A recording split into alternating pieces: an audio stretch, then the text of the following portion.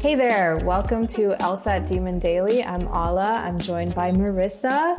We are both teachers at LSAT Demon, which you can find at lsatdemon.com. Today, we wanted to provide some advice around what to do when your prediction isn't in the answer choices. So let's kick things off here with a question to the wonderful Marissa. Do you always find your prediction in the answer choices, or what's happening here? In a word, no. I do not always find my prediction in the answer choices, but that is okay, right?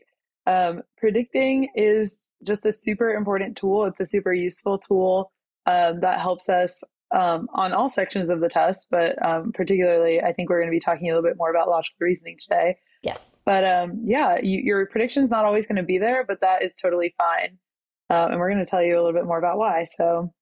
Yep, exactly. So one of the questions we got through the LSAT Demon email was asking us about, like, what do you do when you make a prediction, right? You do the work in the passage, you attack the passage, you read the question, you see that it's a necessary assumption question, and you're like, all right, I'm going to predict this, I'm going to get this right. And you're diligent and you're doing all the work and you can't find what you predicted in the answer choices.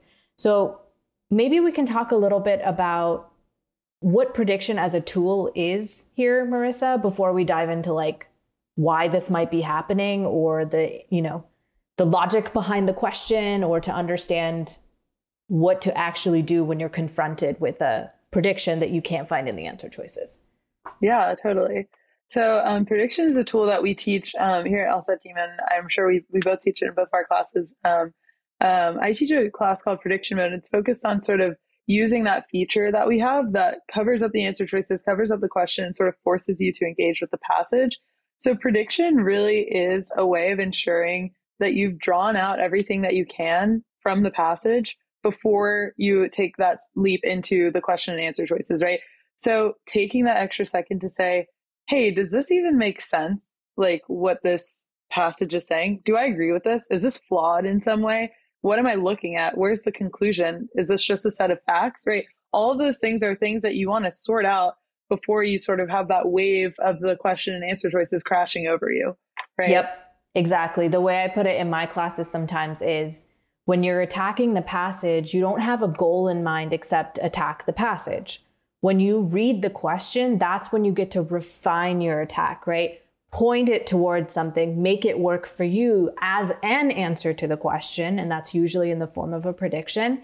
And then when you find the answer choice, that's kind of like the most concentrated version of your attack, right? It's like the thing that you're looking for. So basically what we're talking about is that it's almost like a meditative way of going through the LSAT. And I think that's what we preach here at the Demon, right? We're trying to get y'all to see that this makes sense, that this is straightforward. It's not out to get you, but you got to do it in this sort of baby steps way if you're going to be able to get through it. And Marissa and I, like when we do questions, this is how we do them. Even now as teachers, like there's just no way we'd be able to teach or get through the stuff that we get through if we weren't taking it on in this meditative state. Right. Yeah, 100%. I love that. I've not heard anyone say that before, but I love that. It is, you're right, because it makes you feel like it's more accessible, right? You're starting from this huge thing and then you're sort of whittling it down, making it more narrow, and then sort of going in with this idea, right? Yep, exactly.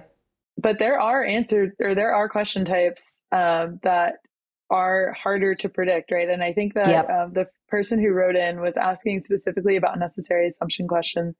So I was wondering if you could speak a little bit to like what we do with necessary assumption questions, or those kinds of questions that are just trickier to predict. Yep, exactly. So it's like, why does this happen, right? Like, why are we even in this state where we can't predict a question? So for instance, there are questions that are absolutely like darlings for predictions, right? Sufficient assumption questions. Like not only is it like made for you to predict, you have to predict if you're going to get through a sufficient assumption question, right? But there are other question types that have more options available to you, is how I would put it, right? There are lots of different answers that would qualify as an answer to that question. So necessary assumption is one. I'm thinking also about like strengthen questions. There's probably lots of different things that could strengthen an argument, weaken questions, lots of things that could weaken an argument. I mean, it really depends on the question, you know, how likely you are to find your prediction in the answer choice. I'm also thinking about like in RC when they ask you, you know, add a sentence to this passage, right? It's quite a few different things they could add. Although all these question types, y'all, they all follow the same sort of, they're looking for the same thing. They're looking for an answer to the question. It's not like you now have thousands of possibilities to choose from. It's not like that. It's more like you still have to answer the question and your job is to make sure that the answer fits. But the reason why this happens is because there are multiple things. There are many, many things that the author needs in order to be true, you know, to get to their argument, right? And because there's so much to choose from, it can be a lot to choose from for you for coming up with a prediction. It's not like one straight, like A to B. There's a lot more options for you to choose from, which is why you might be stuck in this conundrum, so to speak. Yeah, 100%.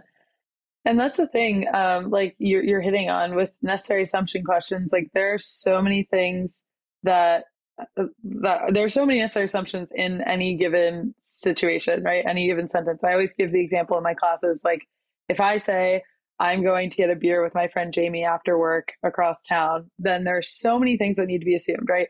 That there is a place across town to get a beer, that I have a way of getting there, that I have a job, that I'm going to do this thing afterwards, that you that exist. I have a friend, that I exist, that I have a friend named Jamie, right? There's so many things. And so like it might seem overwhelming, but it is good to anchor yourself to some kind of prediction, right? Because that's the muscles that we want you to be flexing. And those are the things that we don't want you to change your approach question to question, right? We don't even know what the question is going to be when we're reading the passage. We want you to be engaging with the passage in the same way each time so that you're able to bring something to the table. So you're not just sort of lost in this sea of answer choices, right? Yep, exactly. And you don't have to panic, right? When your prediction is not in the answer choices, that is no reason to feel like your world is ending.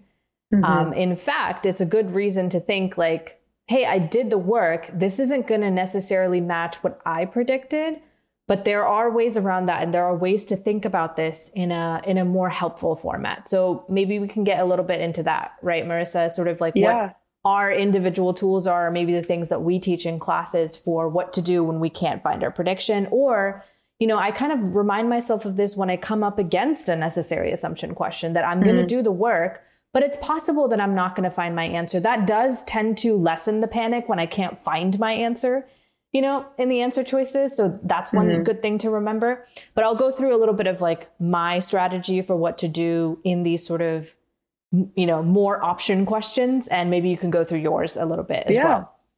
So I always tell my students that you've got two big tools when you're going through questions. And I think I'm going to include RC and LR in this. I don't think there's any reason to distinguish between the two.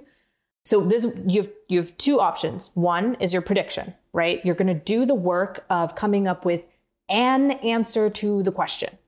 Now, like Marissa said, that is you flexing your muscles. It's you doing the work of deriving whatever you need to from the passage that would answer this question. One answer. And that's your prediction. You might have a couple of predictions. That's fine too. The second thing that you've got, the second big tool you have when you're going through a question is the question. It's asking you to do something specific. You have a job, right? On a necessary assumption question, your job is to find the thing the author has to agree with. They have to agree with it if they're going to make their case, right? In an analogy question, you take up whatever happened in the passage and there's a general structure to it. You have to go find the thing that has that general structure or that general like logic behind it, right? So the job you have is not always the same as your prediction. A prediction is one rendition of the job you have, right? It's one version of what you're doing on the question. So when your prediction isn't in the answer choices, you just pull out your other tool of I feel like this happens in sufficient assumption questions too, actually, right? I'll have a prediction and it is logically equivalent to the correct answer, but it is not in any way phrased the same way, right? And sufficient assumptions for me are like the pinnacle of prediction, right? They are the gold star prediction questions. If you have a prediction, you have to do that in order to get it right. But sometimes I will have a prediction and it doesn't match any of the answer choices, but that doesn't matter. I have to be able to see that my job is to find the thing that's going to make this argument win. And even if my prediction is phrased a little bit differently, the correct answer and my prediction are doing the exact same thing. They are answering the question in front of me. So if you can keep track of both of those things and use those tools as you need to, that'll help a lot. Oftentimes, prediction is an easier sort of thing to keep track of because it's just one answer, that you're going to find in the answer choices. But the further along you go in a section, I've noticed I have to rely more and more on this second tool, which is what is the question asking me to do? Yeah, 100%. And I think you raised some really good points. I think for me, it's similar. And when I'm presented with, a passage, I'm reading it, I'm trying to understand, right? I will always make my prediction even before I read the question, because I'm like, if this is flawed, then they might ask me a flaw question, right? But one thing I did want to raise was that like your prediction, and I think we've like hinted at this, but if your prediction isn't there, it doesn't mean that it's not a real prediction, right? Because if you are reading a passage that is flawed, yes, they 100% could ask you a flaw question, but they could also ask you a parallel question. Yep. Right. So just because they go a different direction with that question, question that they're asking you and the answer choices that they're looking for, that just doesn't mean that your prediction is invalid in any way. Right. Yep. So that's another reason not to panic. Right. I'm thinking, oh, this is flawed. I understand what the flaw is. I'm thinking it's going to be a flaw question. They ask me a parallel question. Well, all I need to do is find something that's flawed in the same way. And I've done that work by doing my prediction to find what the flaw is and characterize it for myself. And then I'll be able to see it elsewhere in other answer choices, right? Yeah. In just one, right? So I think that that's just one thing, we even see on old tests where they'll use the same passage to ask multiple questions, right? Like that should be just comfort to us, right? We are on the right track. We are using this tool to our advantage and everything like that.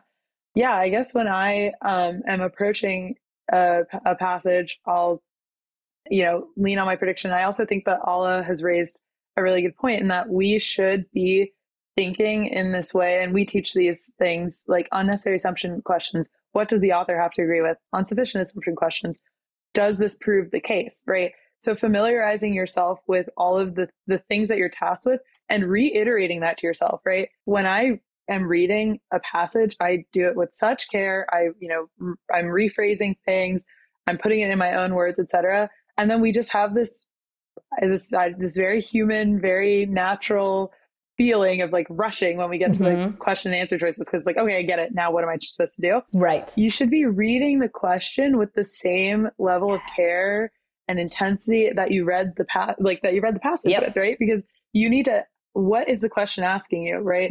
Which of the following, blah, blah, blah, blah, blah. That's not how you talk, right? So think about it the way that you would think about it. What are they asking me to do here? What does a correct answer look like here? And then in your answer choices, when you're reading them with the same scrutiny and rephrasing them, you may even find that your prediction is there just in different clothing, right? Your prediction's there, but in this like messed up way that the LSAT likes to talk to us, right? Yeah. So putting it in your own words could make you realize, oh, when they say like, XYZ thing, they just mean exactly what I said, but I said it in the way that humans talk because I am a human and I talk like a human, right? So that's my 2 cents on that. I love that, Marissa. That actually got me thinking about one of the other things that I think we both point out in our classes, which is the power of translating, right? You have to put stuff in your own words. And the reason why is these days I've been saying it a lot in class, which is the passage is sometimes written in like French and the question's written in Spanish and the answer choices are written in Chinese. That's how it feels sometimes. It really does.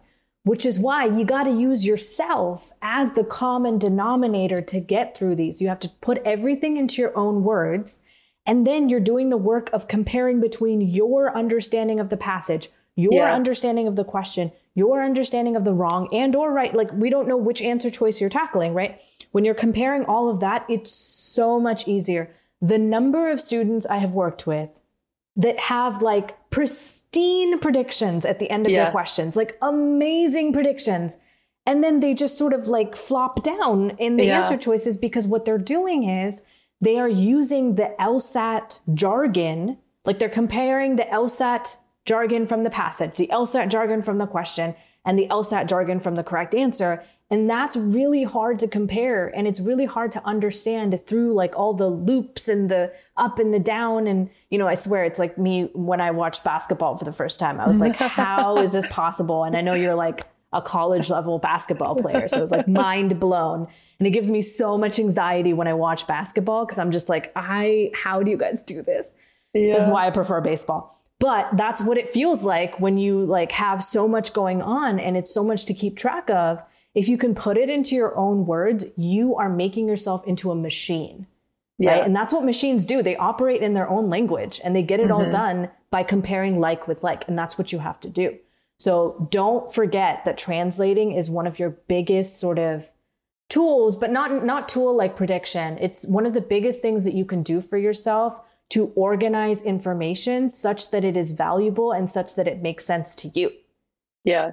Yeah. Right. And if you don't do that, right, exactly. If you don't do that, what you're setting yourself up for is your prediction may not be as helpful to you. The job, right, that you're tasked with on the question is not that helpful to you. The correct answer, even if you identify it, you're not going to pick it with that much confidence because you're like, I don't know what this is saying. Right. You're not eliminating as aggressively, right? All of these things become a lot, they get put on a lot more shaky ground if you are not in control, right? You got to be in the driver's seat and translating will put you in the driver's seat. I love that you call it translating. That is such a great way of thinking about it because that's what it is. Yeah. Yep. I even tell some of my ESL students, because I'm from, English is not my first language. I tell my students that I used to pretend my mom was like hanging out with me as I'm reading a passage and I have to like convert it and tell her, which I'm going to use a lower level of English for, but I'm still getting everything in the passage, right? And it would like help me visualize that I can't operate on their terms. I have to make it make sense to me. Yeah. And that's how you push through this stuff because you cannot fight the battle on their grounds. It just doesn't work. You have to make it make sense for you. You have to bring it into an arena that you can understand. Absolutely. Yeah, 100%. So what would you say to a student who wants to work on their prediction? Is there any sort of tool that LSAT Demon has that would maybe lend itself to working on your ability to predict? I feel like you would be a far better person to walk us through like what that is, but I'm going to give a little overview and then turn it over to you. Yeah, sure. So at the Demon, we have, I'm going to sound like an old person. I didn't have this back in my day when I was studying for the LSAT, but the LSAT Demon website and the subscription service gives you access to a prediction mode of drilling questions, of going through questions. And what you'll be able to do is focus on the passage without getting swept up by the question, without worrying about the answer choices. And it basically covers them up for you. And it asks you to take it in this, meditative baby step format where you take in the passage, you break it down, you understand it, then you click on the question and then you come up with a prediction, right? Prediction mode. You come up with a prediction for what your answer could be. And then you move into the answer choices to find, what you're looking for. And it basically slows you down with a purpose, which is to get the question right. So Marissa, anything to add there? And like, sort of what do you, maybe also about like what you think the prediction mode, like gives students an opportunity to learn? Yeah. Well, I think you characterized it perfectly. I think that prediction mode just gives you a chance to trust yourself and your own understanding, right? I've interacted with students who have said like, oh, well, I don't know if this is flawed or not. I'm like waiting for the answer choice to say the flawed reasoning or whatever. And it's like, no, like trust yourself to know if this is a flawed argument or not, right? Trust yourself to understand like what is going on in the situation, what they might be able to ask you, those kinds of things, right? I think prediction mode is just like such a valuable tool because you don't even know how quickly you're flying through some of this stuff, and that level of accountability, I feel like doesn't exist when you're studying by yourself. Right. And so unless you're sitting there reading out loud to somebody else and they're like, whoa, right. No one's going to tell you to slow down. Yeah. So I have to I will plug prediction mode all the time forever because it is just like, it's just a great tool to have in your pocket to learn how to trust yourself, learn how to make solid, strong predictions. And like, yeah, just learn how to engage with the passage in a way that's beneficial. So Yep. yeah, that's all I'd say. Yep. The way I used to think about it, and I say this to my students now, and I'm certainly guilty of it and from my own early LSAT journey, is like there's speed bumps all along the way in getting questions and getting through passages.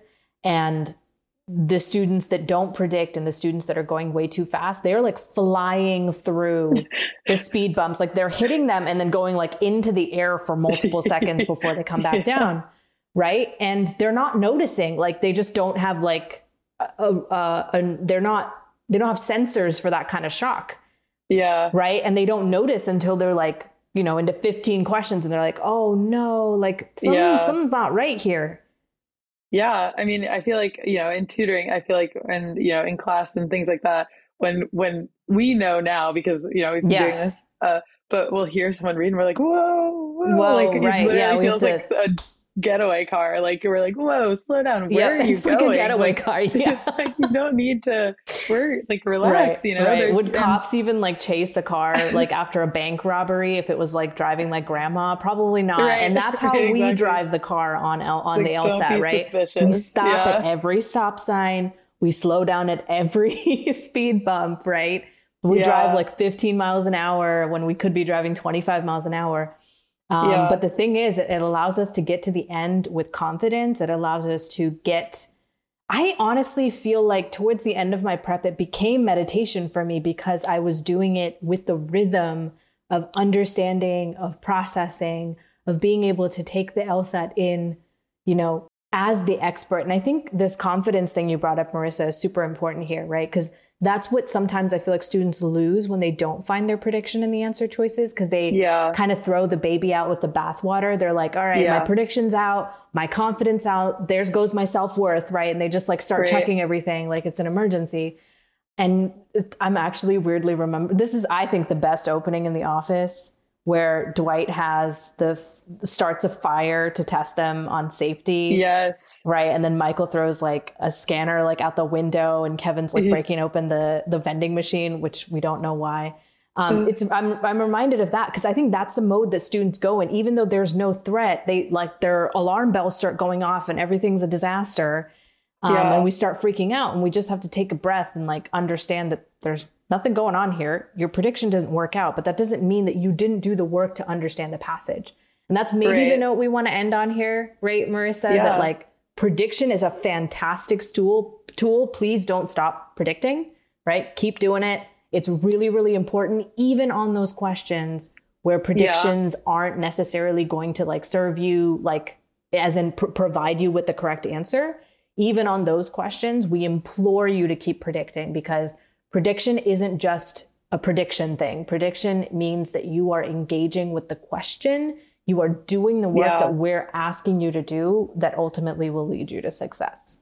Yes, absolutely. And the very last thing I'll say is just that people ask me, what about the time it takes to predict? And what about the time it takes to do all this? And time, I guess the existential threat that, you know, is that you're referring to, people would maybe insert time as that threat, and it's really not right. Like, even if it means making solid predictions, going through at this grandma pace, whatever, and attempting 20 out of 27 questions and getting 20 right, that is accuracy over speed all day long, right? That is a recipe for success.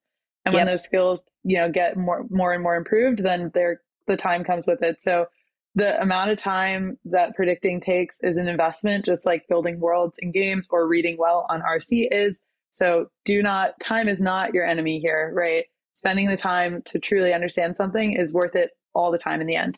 I love that. Investment, right? Return on investment. There's a huge return on investment for predicting. I couldn't have put it better myself. So we'll end things there. Thank you so much for listening. And thanks, Marissa, for doing this podcast with me. I'm really excited to have two melanin people on a podcast together. I feel like this is our first one together, and I'm so excited. Email daily@lsatdemon.com if you'd like to ask us a question or share some LSAT or admissions news. Thank you so much for listening. We hope it helped.